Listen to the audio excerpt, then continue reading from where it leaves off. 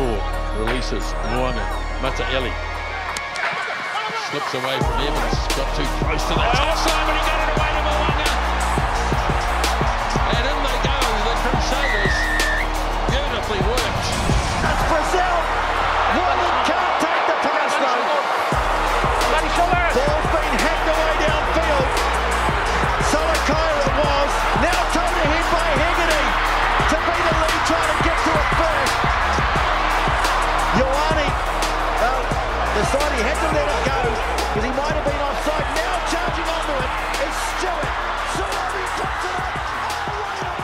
Kia ora, kia ora, talofa lava, and welcome to another episode of The Counter Ruck, a podcast where we discuss all things rugby. I'm the host of The Counter Ruck, Stacey, and today we welcome a knowledgeable panel of rugby enthusiasts. So let me start by quickly introducing everyone. Firstly, we have our resident Chiefs fan and Waitemata rugby stalwart, Rog. Rog, thanks for coming on, brother. Talofa lava. Cheers, bro. And we also have the host of the Back of the 135 podcast and a diehard Blues fan, Cameron. Cams, thanks for jumping on, bro. No worries, mate. How's everyone doing? Hungry, mate. Hungry. Yeah, just on that, boys. So for those that listened to our podcast last week, and even for those that didn't, we are trying to promote healthy lifestyles at the Wes Network. So we're doing a weight loss challenge, boys. Only 1 week in, and so far so good. I'm not sure if people have seen our posts, but looks like everyone's trending in the downward direction of the weight. So that's what we wanted to see. But Cams, mate, I'll ask you, bro, how have you found that first week? I didn't find it too bad, eh? Because, all I did was did a bit of intermittent fasting. I just had one meal a day. I didn't do any exercise. And I was, so I was trying to get my body used to having one meal a day. But it paid off because I lost almost 3 kgs in a week. So I think the tricky thing is to maintain that or, keep going from there. So now I'm pretty pleased with my first week. Hasn't been too bad. I might have to have a look into that because you lost like more than double what I lost in that first week. And I'm already struggling. So, that's good, man. That's good to see. Just we're trying to do the right thing and encourage healthy lifestyles. So, keep following us on this journey as we go through for all our listeners. But I'll take care of a few housekeeping things before we start, boys. So our website is up and running. So check us out at www.weswesnet.com, and you can also follow the Counter Ruck on Twitter and Facebook. So give us a follow and give us a like. And lastly, I just wanted to announce that the Wes Network is expanding, and we have a second studio up and running out in Starling.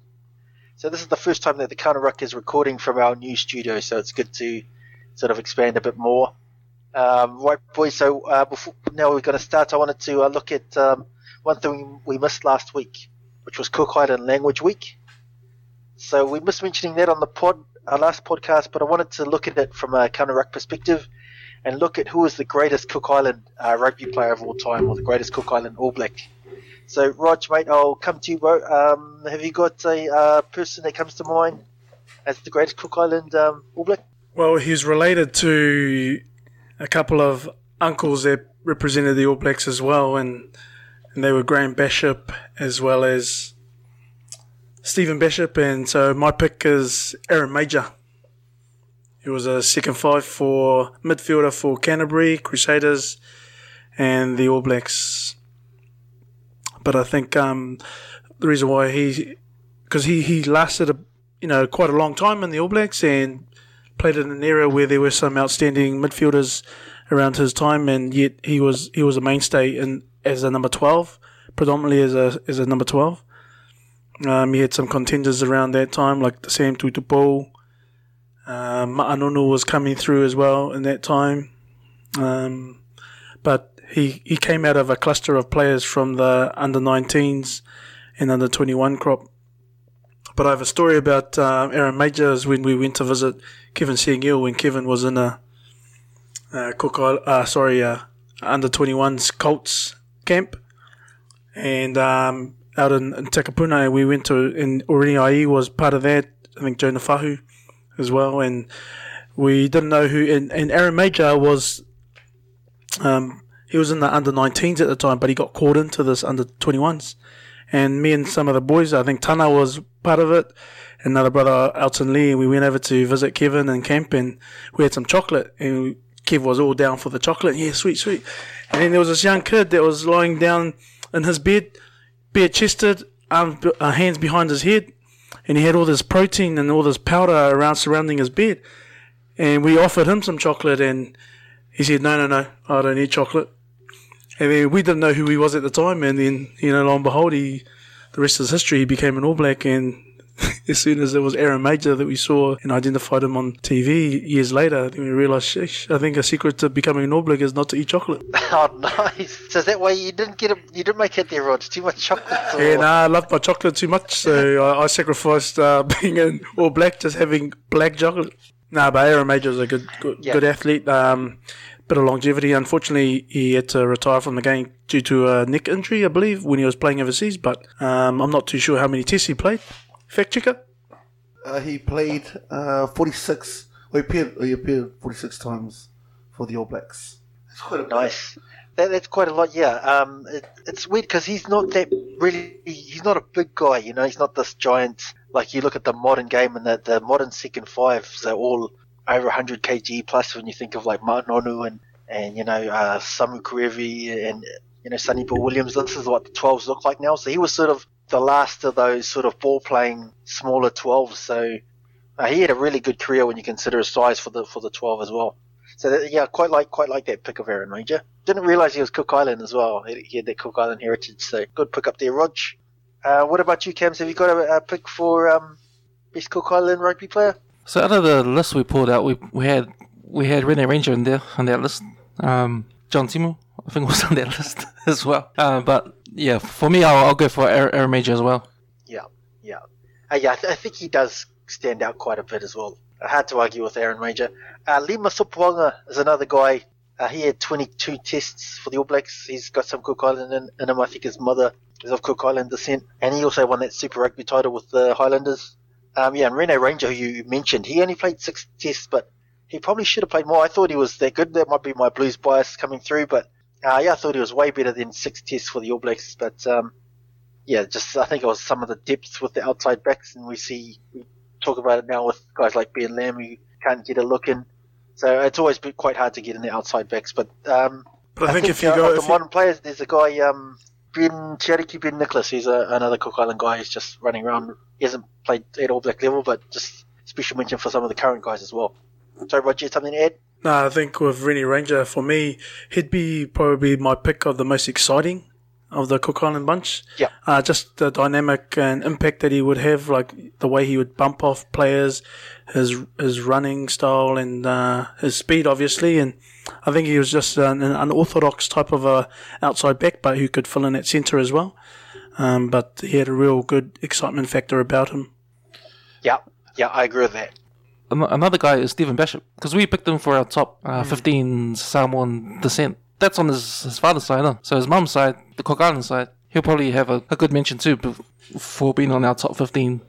And I think you can go even further, because Graham Bishop was he was an outstanding halfback for his generation, and one that was touted as probably who had the sharpest pass in New Zealand rugby at the time. And so for that to be a part of that 95 World Cup, again, double-edged sword with having Samoan heritage, just like his brother, and then his nephews like Nathan and Aaron Major. But Graham Bishop, for that period of time, he kept out guys like who was that North Harbour? Ian Strong, and he had Junior Tunua on his coattails as well. Justin Marshall was coming in. He was basically his understudy at the time. So once Graham Bishop finished, Justin Marshall and Junior Tunua were fighting it out. Yeah, I think Graham Bishop, he should have played more tests for the All Blacks. I think he ended up playing in Japan as soon as rugby went professional. And that was sort of the end of his All Black career. But yeah, you're right. Back in those days, he had an outstanding passer. He was right up there. And he was the number one halfback at that 95 World Cup for the All Blacks. That's right. And then that was it. 96, I think he was gone. I think also Graham Bishop's the only guy, one of the few people that went straight to the All Blacks but never played for his province or something crazy like that. I remember seeing. Yeah. I'm the fact checker. I should know this stuff, but I'm pretty sure. I know there's a couple others. Yeah, but I'm pretty sure he's the guy. He wasn't even starting for his own province, and he ended up going to play for the All Blacks. So I'm trying to look that up on our stats, being the fact checker tonight, but I can't. Jerome Kaino. I think Jerome Kaino was another one. Oh, okay. Went from Auckland Bees to. Well, No. I don't. Okay, I don't know. Hold on. I'm pretty sure my one holds up. I'm going to actually check that for us, Stacey, because that's a huge claim. I think we could. I think we should. I think Tuiava might be the other one, but I mean, with this guy, this Jerome Kaino, that's a big one. Delete. Okay. We're definitely keeping that one up now. So. I think there's something about Jerome Kaino that he went from, instead of playing for Auckland, it might have been that he played for the Blues, and I think Joe Kotoko might be another one. Oh, that's something we'll have to follow up on. He's made. I only got 22 in typing words per minute, so I'm really sorry, guys. Just coming pretty thick and fast with questions. 5 or 6 screens. Yeah, I'm trying. We're actually on the Jerome Kaino page now, and it doesn't make any mention of him coming straight from Waitemata into the. Can you see anything along these lines, Cameron? Okay, Auckland and Blues career. He made his debut in 2004 for Auckland. Yeah. Yeah, he went on the end of year tour in 2004. So his first All Black match was against the Barbarians, which wasn't considered a test, but. Oh, okay. Okay, we're just looking at early career. I don't think. Okay, yeah. Despite being without a Super Rugby contract for the 2005 there it is. Super 12 season, Kaino was called into the All Blacks. Yes. On 2000. That's what I meant to say. Oh, okay, then. He had no Super Rugby, and he was straight into the that's good because I know, I've been listening. Your strike record's about 20%, so this is a huge one. So it kind of brings your average back up. Yeah, it's like a double A. Thank you. This is a double. So he's he's budgeted above 50 people. So let's a round of applause for. Thank you. So back to you, Stace. Back Based to on you, the host. law of averages, the next 3 things Roger said is going to be pretty much easy. Based on the averages. But boys, some good stuff there on the Cook Island. These Cook Island Heritage, so they've contributed a lot to New Zealand rugby, and it's great that we're able to acknowledge them as part of the Cook Island Language Week. But if you guys haven't got anything else to add on that, we'll do some reviews. So on Saturday night, the Hurricanes played the Chiefs, and the Hurricanes took that one out 31-18. So, Rog, mate, that's your team, brother. I feel like we keep. I should just replay what you've said the last 3 or 4 weeks. Anything different to add? Any other excuses? I think the thing is with that match, it was the final match for the Chiefs this competition. But for me, it was still an exciting match to watch.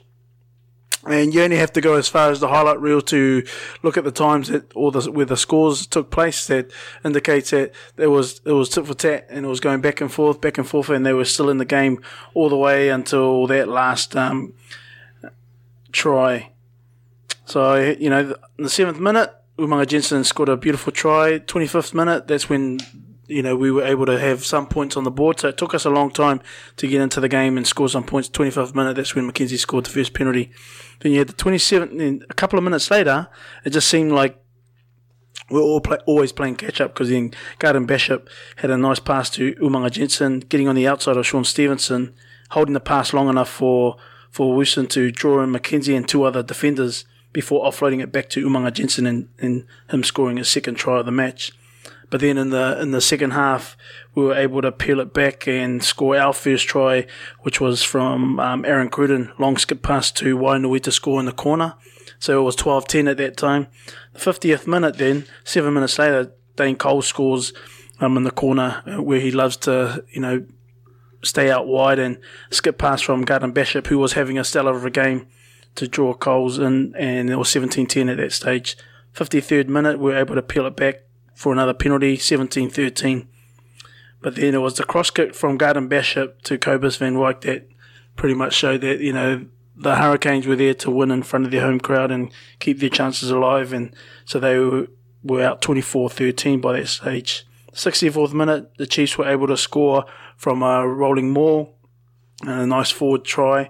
But what sealed it for the Hurricanes was Jamie Booth, who had some great darts from the back of the ruck, and this one where he went from a ruck after a Geordie Barrett break and a nice inside offload to the inside runner, which was Proctor, to seal the victory, and 31-18. So I still enjoyed it. I'm sort of happy with the Chiefs, although they didn't secure any victory and they weren't able to win this one, but they were able to provide some good, entertaining games, and this was, it was no less in this particular example either. So, but Hurricanes well deserved in getting that win.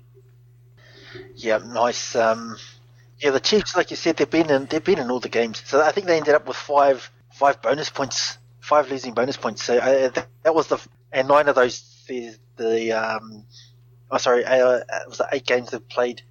7 of them they lost by less than 12. So they were right in all those games. This one was the only one where they got a 13-point loss, which was their biggest for the season. But just reflecting on some of the stuff which you've mentioned right throughout the pods there, Rog. But Cams, how did you see that one? How did you see that game, Hurricanes Chiefs? I didn't see the game, but there was a bit of a controversy that Aaron Cruden wasn't playing. But then I saw on the paper that he accepted a contract overseas. Oh, was it? Yeah. Yeah. So cool on some of those. I think with this season over, because they put Kenny Naholo on the bench. There was another guy making his debut. They didn't risk Boschia, so I'm not sure if they just decided we're going to already start looking towards the future and picking some young guys or whatever. Japan. He's going to Japan. I think I know as well. All I know is he's off to Japan. So before this game, I watched the highlights to the last round before COVID, and it was between the Chiefs and the Hurricanes, and the Hurricanes again won that game, and it was they stole it at the death with a penalty because it was a draw otherwise. But Geordie Barrett kicked it to take the win, and it was an exciting game then. But it was sort of, and that was in Hamilton. So for them to win this game again and obviously beat the Chiefs 3 times this year now is a good omen for Hurricanes rugby anyway. So, but it was still an exciting game for me. This is a very PC. Very PC answer. Honestly, you didn't touch on anything with your response because you gave the whole scoring output in there, and you never acknowledged the fact that the way we've been losing as Chiefs because, like you said, though, we have been, there've been exciting games, but there's been times that we've played, we've just had really bad lapses, and that's what it was because there's games that we were winning. I think the Highlanders one is especially that one. There's the right side, and they just every time they went down that right side, the Wainui side, and they were making breaks down that side. And in every team, for some reason, the Chiefs before, last year, or the previous 5 years, if we ever got into that that tight, if we were up by 2, we'd win those. Those grind out games. We used to always win it because we had guys like Liam Missam. We had Brady in that, we had the guys that would make the right decisions. So, we knew, okay, if Brady's in there, he's going to help these guys keep the ball in, or, we're going to make the right decisions. Every game that we've lost, it's been through over, giving away stupid penalties or just, missed tackles in there, especially the penalties one. I think the one against the Blues, there's that one, there's the Hurricanes. We never made these mistakes before. I'm not used to seeing us make stupid mistakes because we don't. For me, Brady not being there is the biggest reason why I guarantee if we had Brady there, and I know people are going to go, oh, this guy's just biased because he's if we had him here, if we had Son, and I don't know the reasoning why they weren't starting Cruden because he wasn't injured some of those games that he wasn't starting him. He was on the bench. Why Why have you got someone that you had starting at the beginning of the year, pre-COVID, when we were up 4-1, and then you come back and he's not even starting for your team? You know, when we should be trying to win these games, he should be your best first five should be the guy starting. So I just think that, and I know this is an excuse, and people are going to use it, or people are going to laugh, but I know that if we had if we had Brady, if we had made better decisions, we wouldn't be talking. We'd be talking about us being up there. You know, like we're using that excuse, every game was exciting, we just lost. And now I know what it's like to be a Blues fan. That's real talk. That's real talk, because remember last year, like the Blues, or the year before, the couple of years, like the Blues, they would be winning games. And then they would give, I've seen, there's that Conrad Smith game where he scored in the last minute. There's a game where I think Bowden Barrett scores someone game. Those are the games that we would beat the Blues in, and now that the Blues have found that, they've found how to win. We've lost that. And so I don't know what it is. I know we've got the players. So this year, I'm going to put it down to, I'm going to keep calling it the asterisk year, because I don't want to add any value to this year. But I just think that I still believe, I've still got the same, like Rog, the team's there. I think if we just tweak a few things, we'll be, we're going to have the same this time next year. I want to bring this episode back up, because we'll still be going, and we'll be leading the comp. We'll be taking, because it looks like it came out in the news. Sorry to take this long, but it came out in the news that it's more than likely that we're going to have the same competition next year, and it's because of the travel bubble, because of COVID, and I guarantee. I'm going on it now, man. I guarantee that we'll be leading the comp next year. We're not going to be as bad as... This is just it's like everything that could have went wrong. Yeah, I know what you're saying, because, for me, when I think of the Chiefs season, I think of three things that we're missing this year. And these are three X factors for you guys, right? So the biggest one is Brody Retallick not being there. I think... David McKenzie being injured last year and coming back for his first year after being injured. I think that's taken, some bite out of the tech and the Chiefs. The other X factor that was missing because of injury was Alumalo. Yeah, because he wasn't. That's right. He was hardly there. Yeah, Solomon Alumalo. As much as I like Wainui and all those guys, Stevenson's another one. I really like him. Solomon, when it came to our backs, there wasn't any, you didn't have a guy like Caleb Clark, he showed on the weekend why he's so valuable, because he creates, Wainui, as good as he is, he's a finisher, and felt like we just had finishers. We didn't have people, you can leave it to Damien, to McKenzie to try and create everything, him and Leonard Brown, but we just missed that kind of. But yeah, like you said, it's awesome that you pointed out him, because, he was on the verge last year of big things, and another one is what's the Sevens guy that we never really him.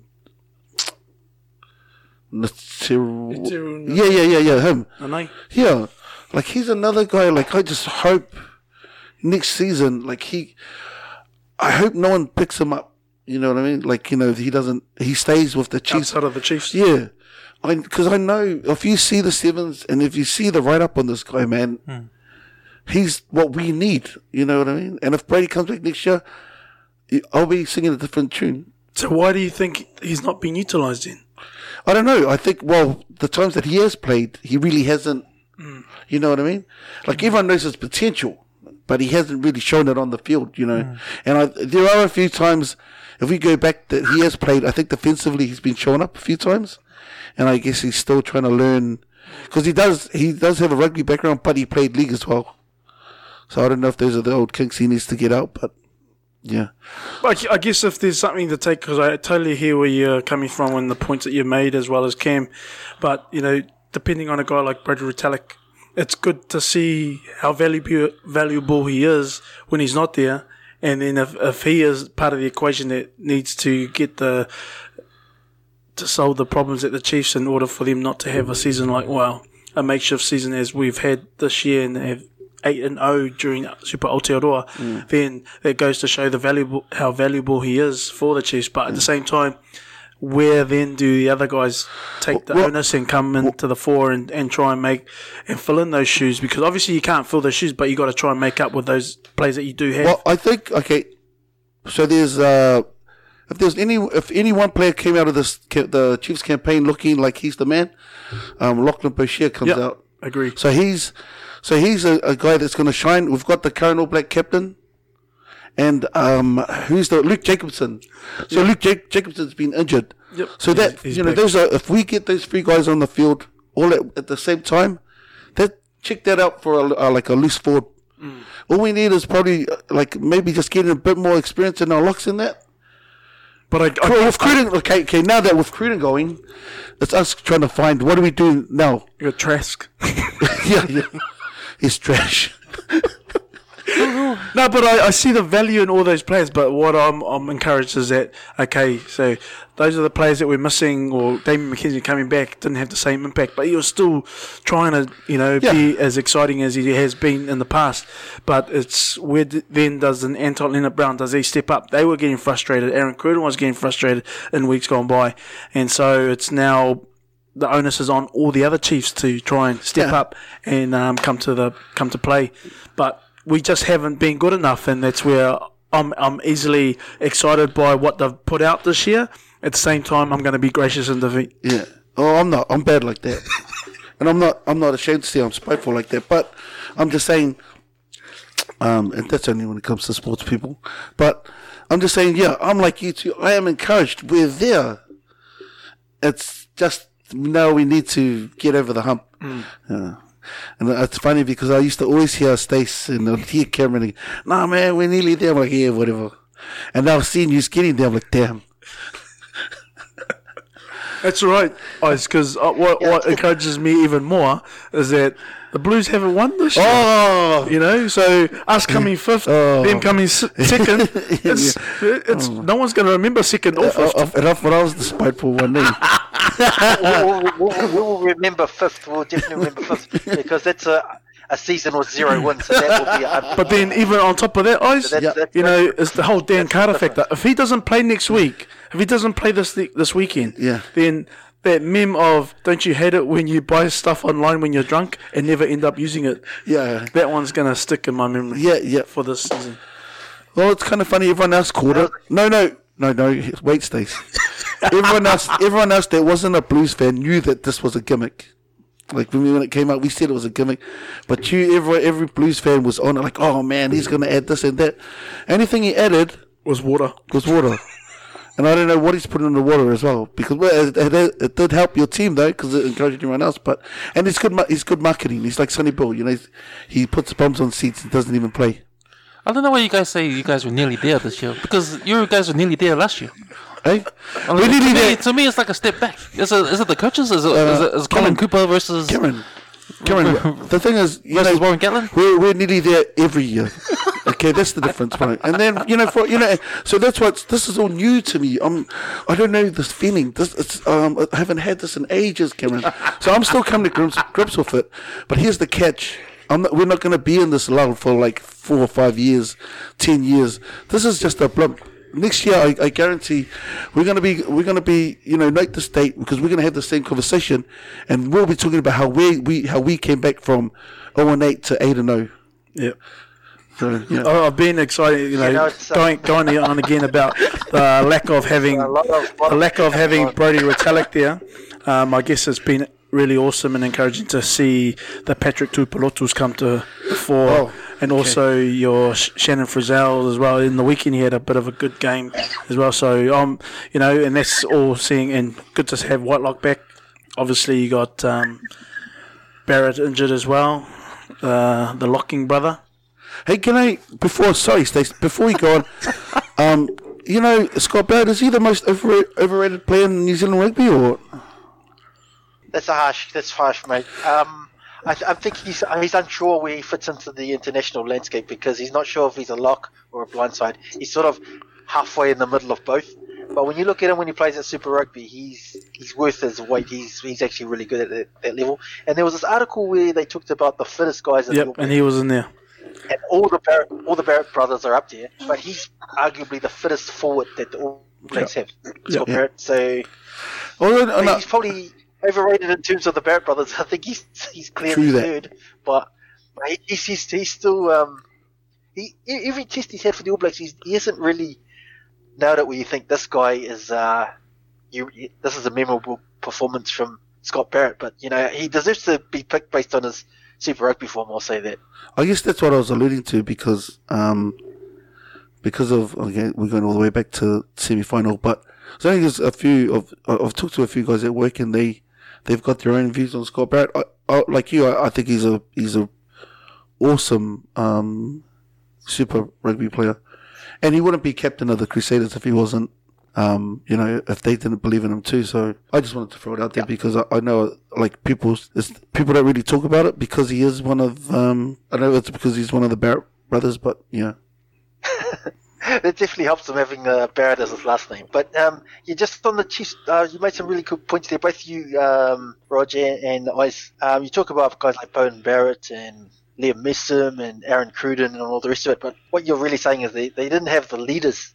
And I think that's where the Blues have turned a corner because guys like Patrick Tuipulotu and even Akira Ioane stepped up, Beauden Barrett, the leaders have really led the team well. And I think that's where the Chiefs have really been let down in a lot of respects on that front. So I think that's if they can get the leadership to step up and lead the team from the front, I think they can turn a corner. So I don't think they're going to go 8-0, but I don't think they'll be 0-8 again. I think they'll move up. I think Roger Randall signed to play for them next year as well. I'd rather have another Roger playing if we're going to stoop to Roger Randall, mate. But Aaron Cruden's gone, and they had Caleb Trask there, who's had a few games. And just in this game, the Hurricanes really targeted him defensively. So they tried to hide him a little bit, and he got run around from Xavier to set up their first try. He got run through by Duplessis Karifi not long after that, and then Peter Umaga-Jensen also ran over the top of him. So they didn't defend him at first five. They thought that the Hurricanes were going to go one out of the set piece of the lineouts. So they tried to defend him at centre, and it worked. So the Hurricanes would go too wide, and they'll just run through him, and then they'll be able to build their game off the back of their the next couple of phases. So I thought that was really good coaching from Hurricanes coach whose name escapes me, but I see Joey, you're on the pod now, brother. How did you see that game, the Hurricanes Chiefs on Saturday night? Sorry, champs, what was the question there? Just the Hurricanes and the Chiefs on Saturday night. We're just doing our reviews on that game. So did you catch that game and what did you take out of that one? Hurricanes versus 0-8. I understand why you didn't miss that. There was a lot of garbage spoken earlier from these two Chiefs guys. It was. But what did you make out of that game and what the boys just had to say? Mate, look, it's just like Warren Gatland said in one of his interviews. They're better for the experience, and McMillan will come in to replace the team. Replace the coach with a team that has suffered. The failure before, like I said, the success that he hopes that they will bring next season with the 8-0. So looking forward to Chiefs season next season. Look, I truly believe that they can come back from this sooner than it took for our beloved Blues, but I do think that they have some leadership in the team to bring them back to where they need to be next season, and that's hopefully not fifth in Super Rugby Aotearoa. Yep, nice. I just wanted to bring up Peter Umaga-Jensen. He had a good game again. So, I think he was a guy who wasn't really in that conversation, but the last couple of weeks he performed well against Anton Leonard-Brown, who's world class, and he played good against Jack Goodhue the week before. So he's really putting his name up there for north-south call-up potentially. Yeah, absolutely. He's one who's, do we throw the word pedigree in there? He's obviously come from rugby family that's quite well known. But also, I think he's doing himself more than a favour to do well this part of the season, and also going into whatever's next, whether that be a trial for him with the North-South game or other honours, play for Manu Samoa maybe. Yeah, we'll take him at the Manu for sure. Nice, boys. You guys got anything else you want to add on this Hurricanes-Chiefs game before we move on to Sunday night game? Yeah, you Chiefs boys said your bit on all of that stuff. I used all my energy on that little rant, so I'm still recovering. I think this guy gets some people vai. I think if Warren Gatlin, that was good. I felt the passion. If Warren Gatlin wants to blame anyone, he needs to blame his son for sparking up the run of losses. Yeah, you're right, man. It came from that Otago, and I think we kind of, because we were, I don't want to touch on any more of that. I'm already hearing Joey Basket. Yeah. I think, Joey, like you talked about the leaders as well. So when you have a loss like that where you've been the better team for the majority of it, it's up to the leaders to pull the group back in and say, we've got to let that game go and focus on the next one, as opposed to just letting it spiral out of control. So hopefully if they get Retallick back and these guys that you have mentioned, they can turn a corner again. So, the Chiefs Blues have a rivalry, and the fans as well. And I know, like us, we always have a rivalry, but I didn't want that for the Chiefs. I didn't want them to be 0-8, not at all. You guys know we're feeling sorry for you guys. You guys feeling sorry for us. I don't want your pity. Mate. You guys pats on the back, so it's all right, Well, But boys, on Sunday we'll have a look at Sunday's game. So the Crusaders played the Highlanders in Christchurch, and the Crusaders took it out 32-22. So Joey, mate, did you catch the game, and what did you take out of that one? I didn't catch the game, unfortunately, but I think the right team won, given the form of during the competition. Yeah, I think the Blues supporters were hoping that Highlanders would do it, so that keep that final game alive, as opposed to being the dead rubber that it is now. Oh, don't bring that up. But it would have been sort of a fitting end to have the top two teams battle out to see who would take the title of this makeshift competition. Yeah, so I keep plugging that bit in. But no, you're right though. No, it would have been awesome, and it would have been only fitting for the top two teams, for the Blues to try and win it. If they could have played this week. So I was hoping that the Highlanders would win, especially early form when they were leading. I thought this could actually happen, but it wasn't to be. So that first 60 minutes, man, my hopes were up to the maximum. Because the Highlanders were playing really well, and especially with Shannon Frizzell scoring in the first minute, or bang on 1 minute, and then they were leading the Crusaders for the entire second half, and only to what was the final? It was only by 4 points at half time, but they were up 17-7 at one stage. The commentators, they always talk about the games being like a test match, quality games, and this is like one of those games because Shannon Frizzell scores in the first minute. Now Ricky gets that intercept. Yep. So off little mistakes or off, and then Crusaders on the 60th minute score those 2 tries in 2 minutes to lead the game, and that's it. You can never sort of be comfortable because they were coming back, and they came back strong, and obviously to take the game. But that's just testament to the outfit that is the Crusaders. They've got players that can do it from any which way. But that Nareki intercept sort of gave the hopes of the Highlanders that they could actually do this and take it out, but it was still early days. Even in the first part of the second half, that lead into Michael Collins' try, how the Highlanders was just throwing it around. That lead up, that was the best rugby I've ever seen in ages. But Mo'unga was the way he would play as well, and how he broke out from within his half to set up that try. Oh no, almost try in Bryn Hall. The chopped over. But that should have been a try, right? Yeah. But then Bryn Hall losing it over the try line. But that was Mo'unga just creating that out of nothing and bringing it back. But that was like the second try saver from Josh Mackay. Man, no, that was a really fast paced game, man. It was really exciting. Because it was interesting, because like you were saying, the commentators have been saying it like test match quality. But then somewhere, I can't remember who was, one of the commentators from Australia was saying that their quality is better quality. They've got the Australian Super Rugby competition based compared to, but only based on the points differences. The points differences haven't been as much, so they're saying that due to that fact, Australian competition is a lot better than the Aotearoa Super Rugby. I can't remember the commentator that said it. I think he was an ex-Wallaby as well. It's probably Rod Kiefer. Kiefer, that was it. Was it? It was Kiefer. Yeah. He always says stuff like that. You know, because I think he should change his name. There's a few letters we could put in with the K, between the K and the F, that we could really...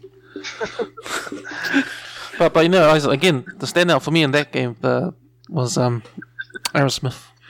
Man, because he led that game, man. All those breaks he had. Yeah. Well, the MVP, the MVP. I mean, we can all agree. Well, I don't know. We talked about it in the other podcast, but when we were talking about MVP. Sorry, Stace. No, that's good. He's definitely in that conversation.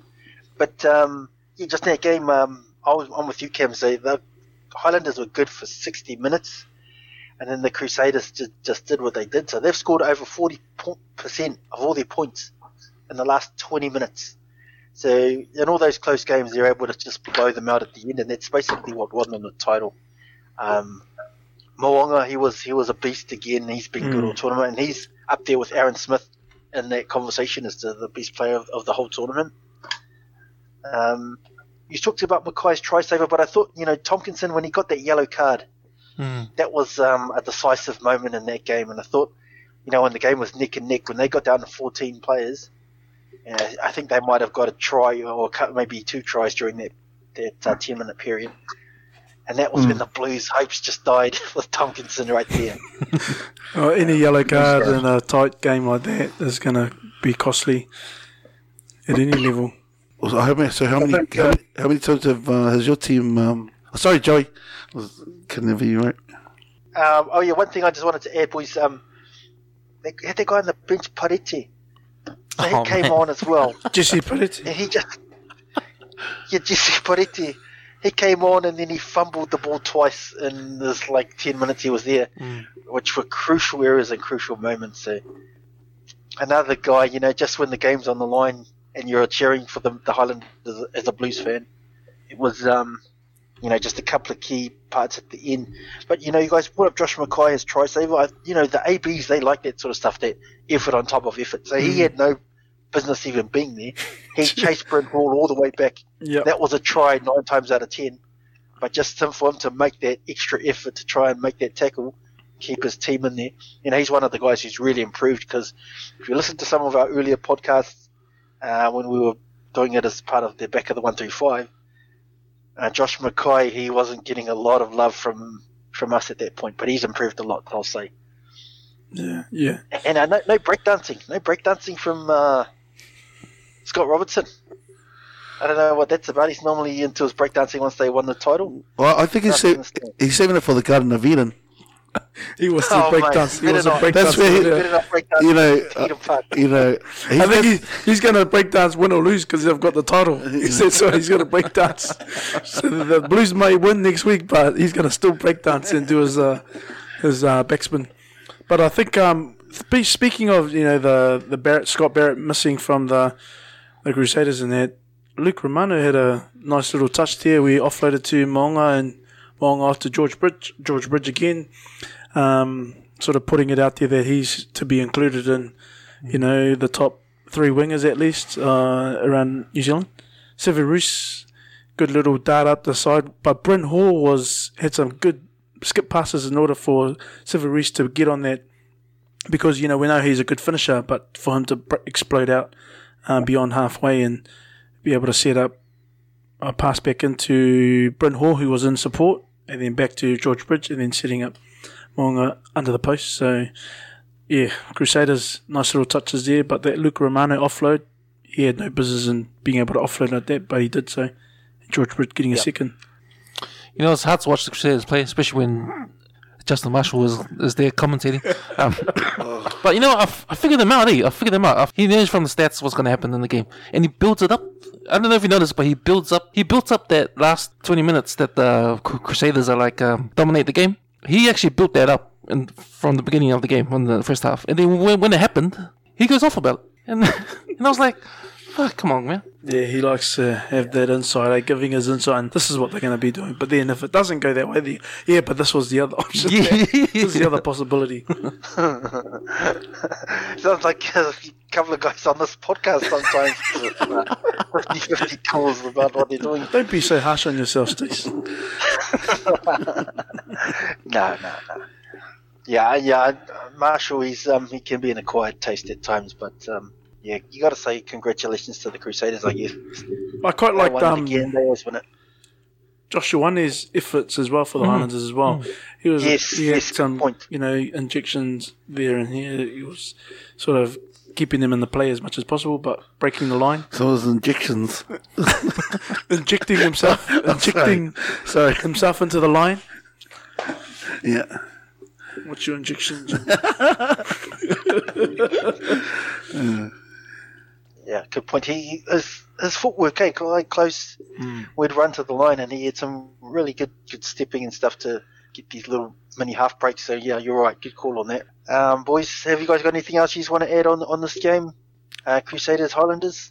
Before we do some previews for the upcoming week. I think our season's finished, and then we'll previews. Nothing really matters anymore. But... Yeah, man. I'm over this makeshift competition.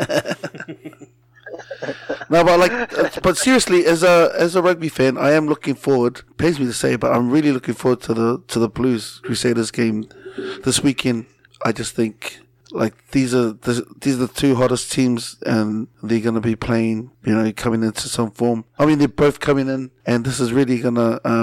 It's gonna maybe just give our insight into who's going to be in that North-South, some bolters for the North-South, and who's going to make the All Blacks this year. Yeah, good call. I think that's the thing, even though the title's over, there's still a lot to play for, North-South spot. If you're up against an All Black or whatever, you still want to try to get the wood on them and try to push your own case forward. So, we'll look at some of these games coming up. So on Saturday night, the Highlanders are playing the Hurricanes in Dunedin. So, Rog, mate, how are you seeing that one? Highlanders. Give us a prediction as well, bro. Give us a prediction for our TAB punters who listen.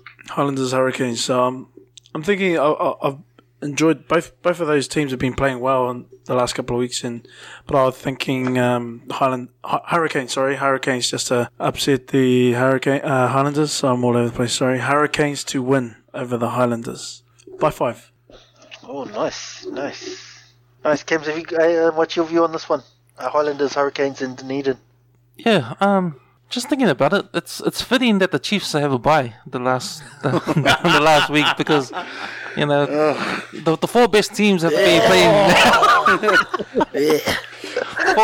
four best teams are playing in the last week.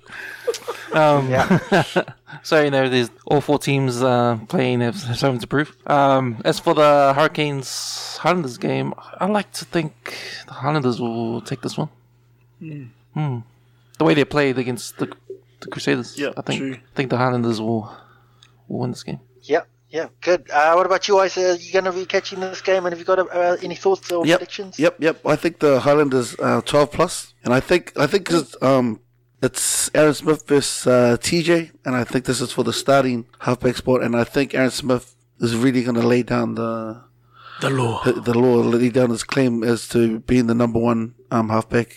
So I think they're just going to carry on that form. We'd be talking differently about the Highlanders if they got up, if they just carried on for an extra 20 minutes against the Crusaders, and we'd be talking about because Roger said the upset would have been the Highlanders beating the Hurricanes, but I think the Highlanders have got this one. I think they had a better form going in. They've still got that form, and they're probably on this level pegging as Hurricanes, but I think Aaron Smith will be the difference. Do they have a chance of overtaking the Hurricanes if they win this game? I don't know. The points table. That, we already said, that it doesn't matter. Oh, so this is like the semi-final without a final. Yeah. These is just bragging rights. Right. This is just bragging rights. So there's nothing. All the while, the Chiefs are already having their Mad Monday as we speak. Well, let's not talk about Chiefs and Mad Mondays. We know how bad that turns out for us. So we're trying to it's not above board. I don't know what Joey and I that are doing down at H-Town. I don't know what kind of extracurricular activities they have for our boys. I think Joey Ngai is organising the extracurricular activities. Or he is the extracurricular activity. Joey, man, any response to that? This guy is laying out some bold accusations there, man. Joey, brother, anything you were there? Are you still there? I think he might have left us. Oh, Joey. I think that was the last straw of those comments from you boys. But, Here he is. Mate, Joey, any thoughts, mate? Any thoughts, Highlanders Hurricanes on this Saturday night? Are you on mute again? Can you boys hear me? Oh, yeah, there we go. Yep. Yeah. Oh, so I had to leave and join again. So, which is why you probably weren't hearing my responses. Yeah, do you want to respond to the boys' comments and then talk us through guys, there's no response. He knows he's guilty. My first response is, don't look for excuses, boys. The Chiefs are shit.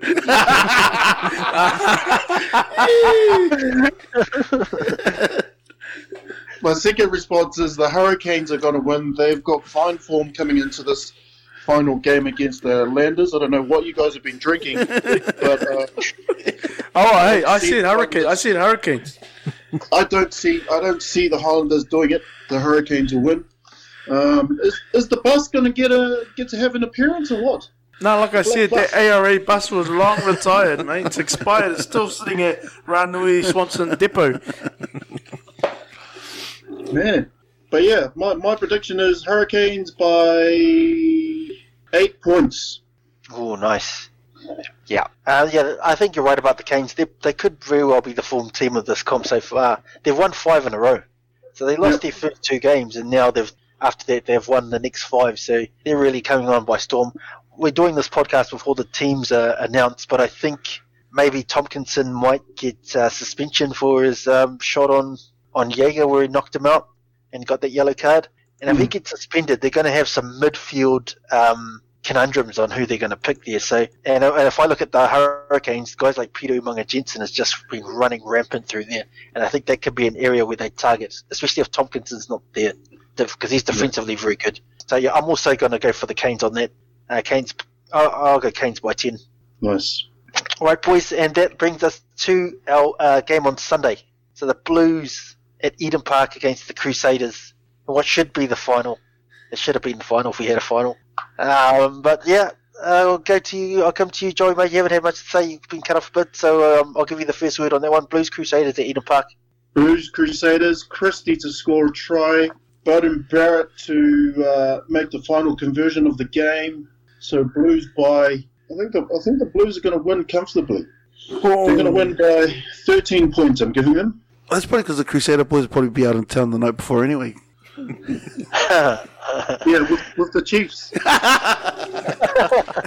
I think they're stopping by Hamilton on the way up to Auckland. So thank you in advance, Chiefs boys, for doing us a favour. Nice, boys. How about you, Cameron? Are you seeing that one? I know you're a Blues fan. You know, don't preface it like that. It's like you're putting the pressure on Cameron. Like Cameron's hard as telling them Crusaders, but he's like, yeah, Cameron, your prediction, but we all know that you are a Blues fan. So, you know, there's no way that Cameron could say what his heart's telling him that the Crusaders are going to finish off in style. Is that what you want to say, Cameron, or am I just...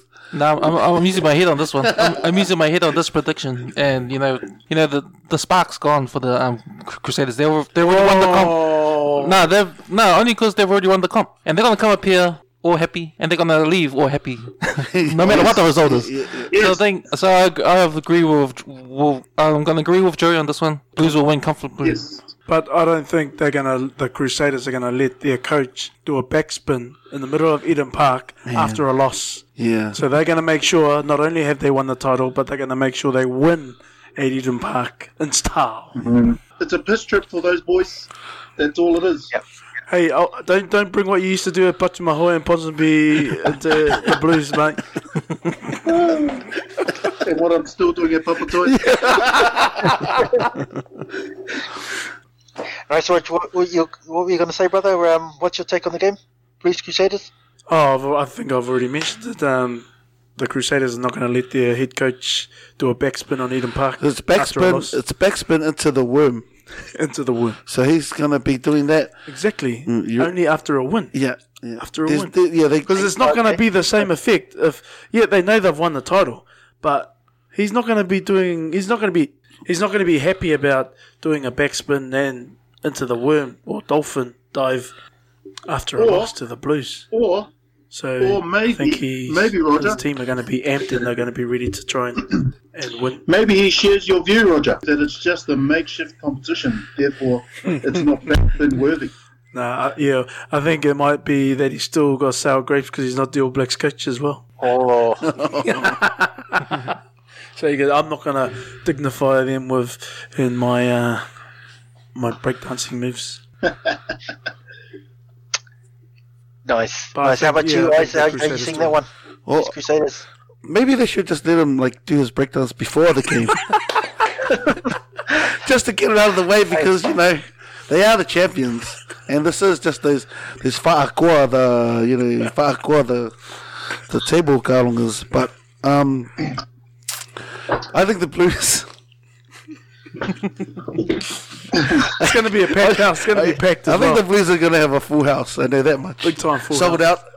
Sold out, and that's really the upside is, man. It's awesome to see Auckland rugby fans back. But I think it's going to be a close one. But do you think Bowden Barrett and Dan Carter, who they've yet to use, they were a big pulling power as to getting Eden Park back to the full capacity that is. And winning does that. Bowden Barrett's gone next year. We know Dan Carter, is he going to be signing on to be water boy again? That's an expensive water boy that they acquired there. But it's only Bowden that's gone. They've still got the core of that team. So I'd rather have Joey Nanai come and run the water for him on the sideline. Yeah, you get a better buck for your money out of there. Magic water. It'll be magic water. The water from Space Jam.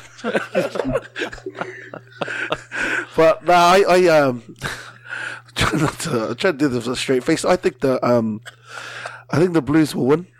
Oh, after all that, you got to say that. Yeah, I think the Blues. I think it's going to be really, really, really close. Yeah, I think it'll be really close. It'll be decided in the last couple of minutes. So, yeah, I'm only saying that because I'm trying to give them the jinx. But it's going to be good competition right across the board, especially seeing Caleb Ralph. Oh, Caleb Ralph. Oh, this guy. Caleb Ralph, eh? Not the Caleb Ralph again. First he came with the injections, and now he's come with Caleb Ralph. Okay. In the 8th week, Caleb Clark. Yes. Caleb Clark going up against Severis, George Bridge, be a good show of, the form wingers. Will Jordan, if he gets a show as well. Yeah, man. It's going to be an exciting game to watch. Rico Ioane. Yeah. Could you? There's a massive, There's a lot of questions will be answered coming out of this game. Whether who's the. I hope that because I really I think we've done quite a. There's no technical difficulty there. That's just some stuffing. See, man, firstly, it was your Caleb Ruff and your injections that put me off. So we talked about Rico Ioane about 3 years ago being centre, or 2 years ago being centre for the All Blacks, and I've always still held on to that. So I really think that that's the way to go. So hopefully he puts his best foot forward. And this is the game. This is the game where everyone's going to try and prove a point. I think with the Crusaders already winning the title, I wonder how much of their A team they play if they give some of their B guys a go. And Camsy put that in our group chat. It could be the Blues against Crusaders B because they haven't got a lot to play for now. And if that happens, then the Blues will kill them. So I'm curious to see what team. Even though the Crusaders they're a special team, they've got pride in the jersey, and the guys that they pull in will do good things. I do think that I'm thinking that some of the guns will be rested, and I think the Blues will win by 13 plus. Wouldn't you see that as being disrespectful to use though? No. You know what? I hope the Crusaders play their B team because what they will do, they will that will make the NCAA look at this competition and make it better next year. They would put the finals in there. Oh, perfect for us, yes, for the Chiefs. I think we love that kind of format. I think what we're seeing is like a lack of vision from New Zealand rugby. Like I said before, the commentators have said these are like test quality matches, and like you need to have a final game after the round opens. I don't think it's due to a lack of vision. I think it's due to working with what they had, and they had to put out a format as quickly as they could to try and fit in. But how hard would it have been to fit in one more week? No, you'd need two more. No. Why? Because wouldn't you have the semis? No. There's only 5 teams. Semis. There's only 5 teams. Well, I don't know. Just go straight semi of the top 2. Yeah. Otherwise, it'll be our team missing out anyway. Yeah, that's why I wouldn't mind. That's why I wouldn't mind. That's why I said this is pretty much a semi-final weekend without a final next week. Yeah. But no. One thing I'll say, just on that, if the Hurricanes beat the Highlanders, which looks definitely possible, and the Blues beat the Crusaders, which again looks possible, then we'll have the top 3 teams will have the same record. So 6 wins and 2 losses. And the Crusaders would have won it on bonus points. So this kind of reiterates the final series where you've got the top 3 teams with essentially the same record. So it's sort of a weird way that it's ending, if that's how it plans out these last 2 games. So yeah, just reinforcing Cameron's point there about the finals. We need to have a final. Should I say Australia just go and play that Watermelon Park on the Monday?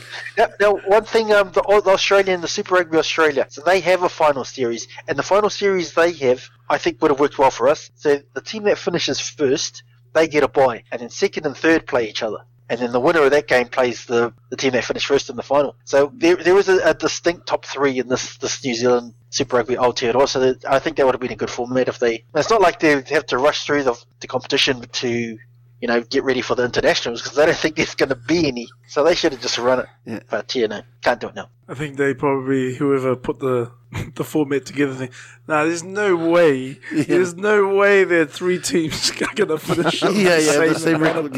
Yeah, good point. Yeah. I wouldn't have picked that. But yeah, it's just how it's turned out. So I am curious to see if he does some breakdancing, old Scott Robertson. I think that'll be funny if they lose any breakdancers on Eden Park. Well, he does it. Because don't they have to present, or have they already? No, they don't. They've already presented. Couldn't they present it again? I'm just saying, guys. Wouldn't it? It reminds me of. It'll just do it again, It reminds me of when the New South Welsh team won the series one year, and then they lost the game 3, so it wasn't a whitewash, but they still got presented as the winners after that, and that just didn't sit right. So I think it was understandable that they presented them with the title last weekend, as opposed to doing it win or lose at the at a dead rubber. Yep. It's a dead rubber, isn't it? Makeshift dead rubber. That's Asterix. Asterix is the other term we're using for 2020, brother.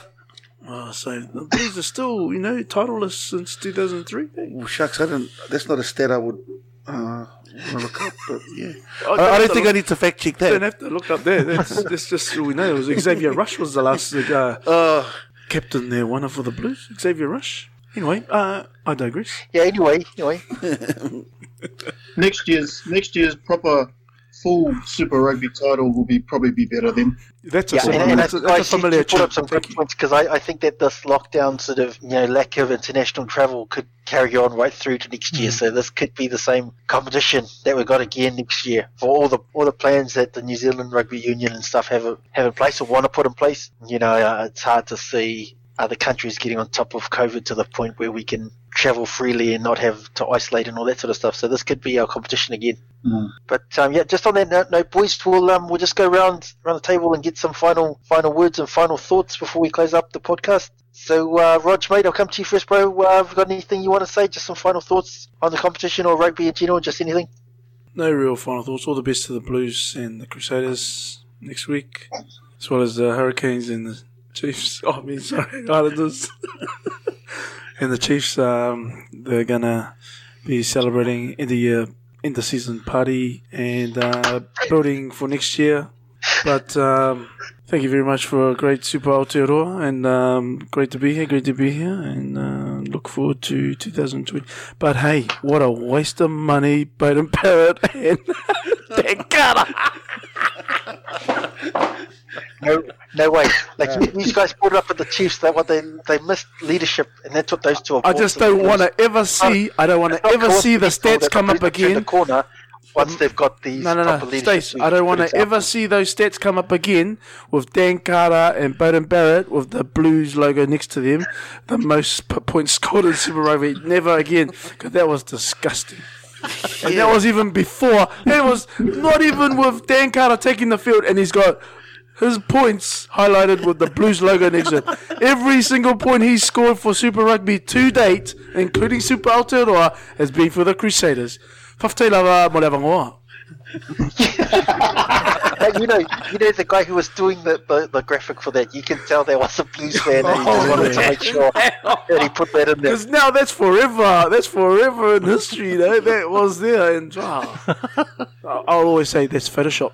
I should have taken a screenshot of that. That was. I'm sure it won't take you. It won't be hard to find it, man. Yeah. What about you, Cams, mate? Have you got some final thoughts? Yep. Me being a diehard Blues fan, the season is over. So this weekend is just, to me, exhibition games. But that's okay. But, man, this Super Rugby Aotearoa competition was awesome. It's been awesome. I mean, all the games have been top shelf, exciting, fast. And, man, I think we showed the whole world what a real rugby competition is. It just gets me excited for the NPC, the upcoming NPC, the Mighty 10 Cup. So, it's been really good. Nice. Eyes, I'll come to you, brother. Have you got any final words that you want to share? No, I just want to add on to what Karen was saying, how New Zealand, we were the first, besides the NRL, we were one of the first competitions to come back and have proper games, and it's a good way, like especially for casual rugby fans, to see how good New Zealand rugby is, because I don't know what rugby broadcaster's been watching, but I've been watching. I watched some of the rugby, man, and honestly, it was makanga, man. They got 38-year-old Richard Kahui, and he's carving them up, bro. You know what I mean? And he's trying to say that their rugby is of a better class than ours. Oh, man. Honestly, I mean, there's classes that you should look through. I don't know what classes he's looking through, but I think Rod Keffer's got the same eyes as Debo on Fridays, Makasepa, because I honestly don't know what he's referring to. I know, I mean, the games are good. There's Australian, but they're playing each other, you know what I mean? So the quality isn't as good, but us, like, what Cameron was saying, test, like, rugby caliber, that was the standard that it's been of the last couple of weeks. And unfortunately, the Blues, we're in tier 2 nations. We're in the tier 2 nations at the moment, damn it. Yeah, no, good point. I agree with all of that. I'm not sure what Kevin was watching. I'll have to read his comments saying because I missed that one. But Joey, mate, what about you both? Got some final thoughts?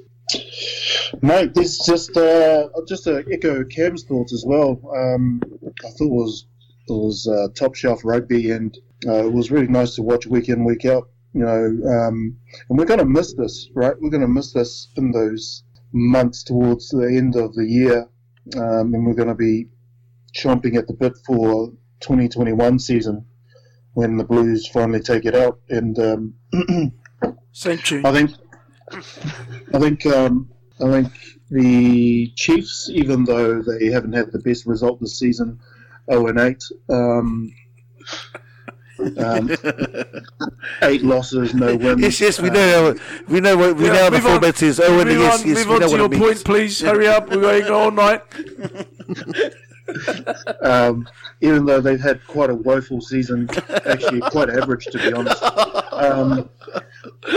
Especially for a team that's based in New Zealand. I mean, why didn't we kick them out when we thought about it years ago? But hey, I live in Chiefs country, so I have to show them some respect.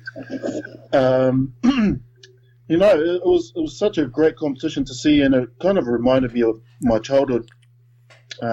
Watching those old NPC games, even though NPC wasn't, the professional era, it was nice to get that family feel back into New Zealand rugby, especially with those afternoon matches, getting that buzz into the community again, especially during this pandemic.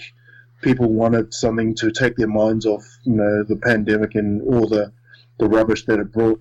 So rugby was obviously, the stop fix there. And it was nice to see all of New Zealand, all of rugby New Zealand, get into our top sport again. So I'm looking forward to what's next. North-South game, NPC, like I said, Stace, and also the international rugby, if that happens. So let's see how it goes. Nice. I agree about the afternoon rugby. That really brings the family back in particularly up here in Auckland. I think the Blues, like this game on the weekend, is going to be sold out on Sunday, and they had another game, I think their opening game, which was also a sellout. So the Sunday afternoon games has really been enjoyable from the Auckland fan base for sure. But I know that Super Rugby Aotearoa is about to end, but the podcast isn't, so we'll still be carrying on. Joey brought up the North-South game, so we'll probably do some previews and stuff on that in the upcoming weeks, and we'll talk about the NPC. So just for our listeners out there, don't think that we're going to be finishing up with our podcast. But just for a final thought, I wanted to congratulate the Crusaders again. They've been the most consistent team this season, and they've been the best team for a long time, so it's not surprising that they added another trophy to their cabinet. It does take a little bit of lust off this weekend's game, I'll say. But as a fan, I'll still definitely watch. But I just wanted to say thanks to all the listeners for joining us for another episode of the Counter Ruck. We're available on the usual podcast platforms, so Stitcher, Spotify, Apple and Google Podcasts, iHeartRadio, whatever you listen to, you can find us on there. So I just want to thank the boys for being part of the podcast today and sharing your rugby knowledge. Joey, Rog, Cams, and Eyes on the Fact Checker / Renter. Thanks, boys. Thanks for coming on. We'll be back again next week, so join us again. Cheers, boys. Thank you. Thanks. Malo John Timo. You try to drop those grenades on us, see? They're coming late. What a cheeky guy.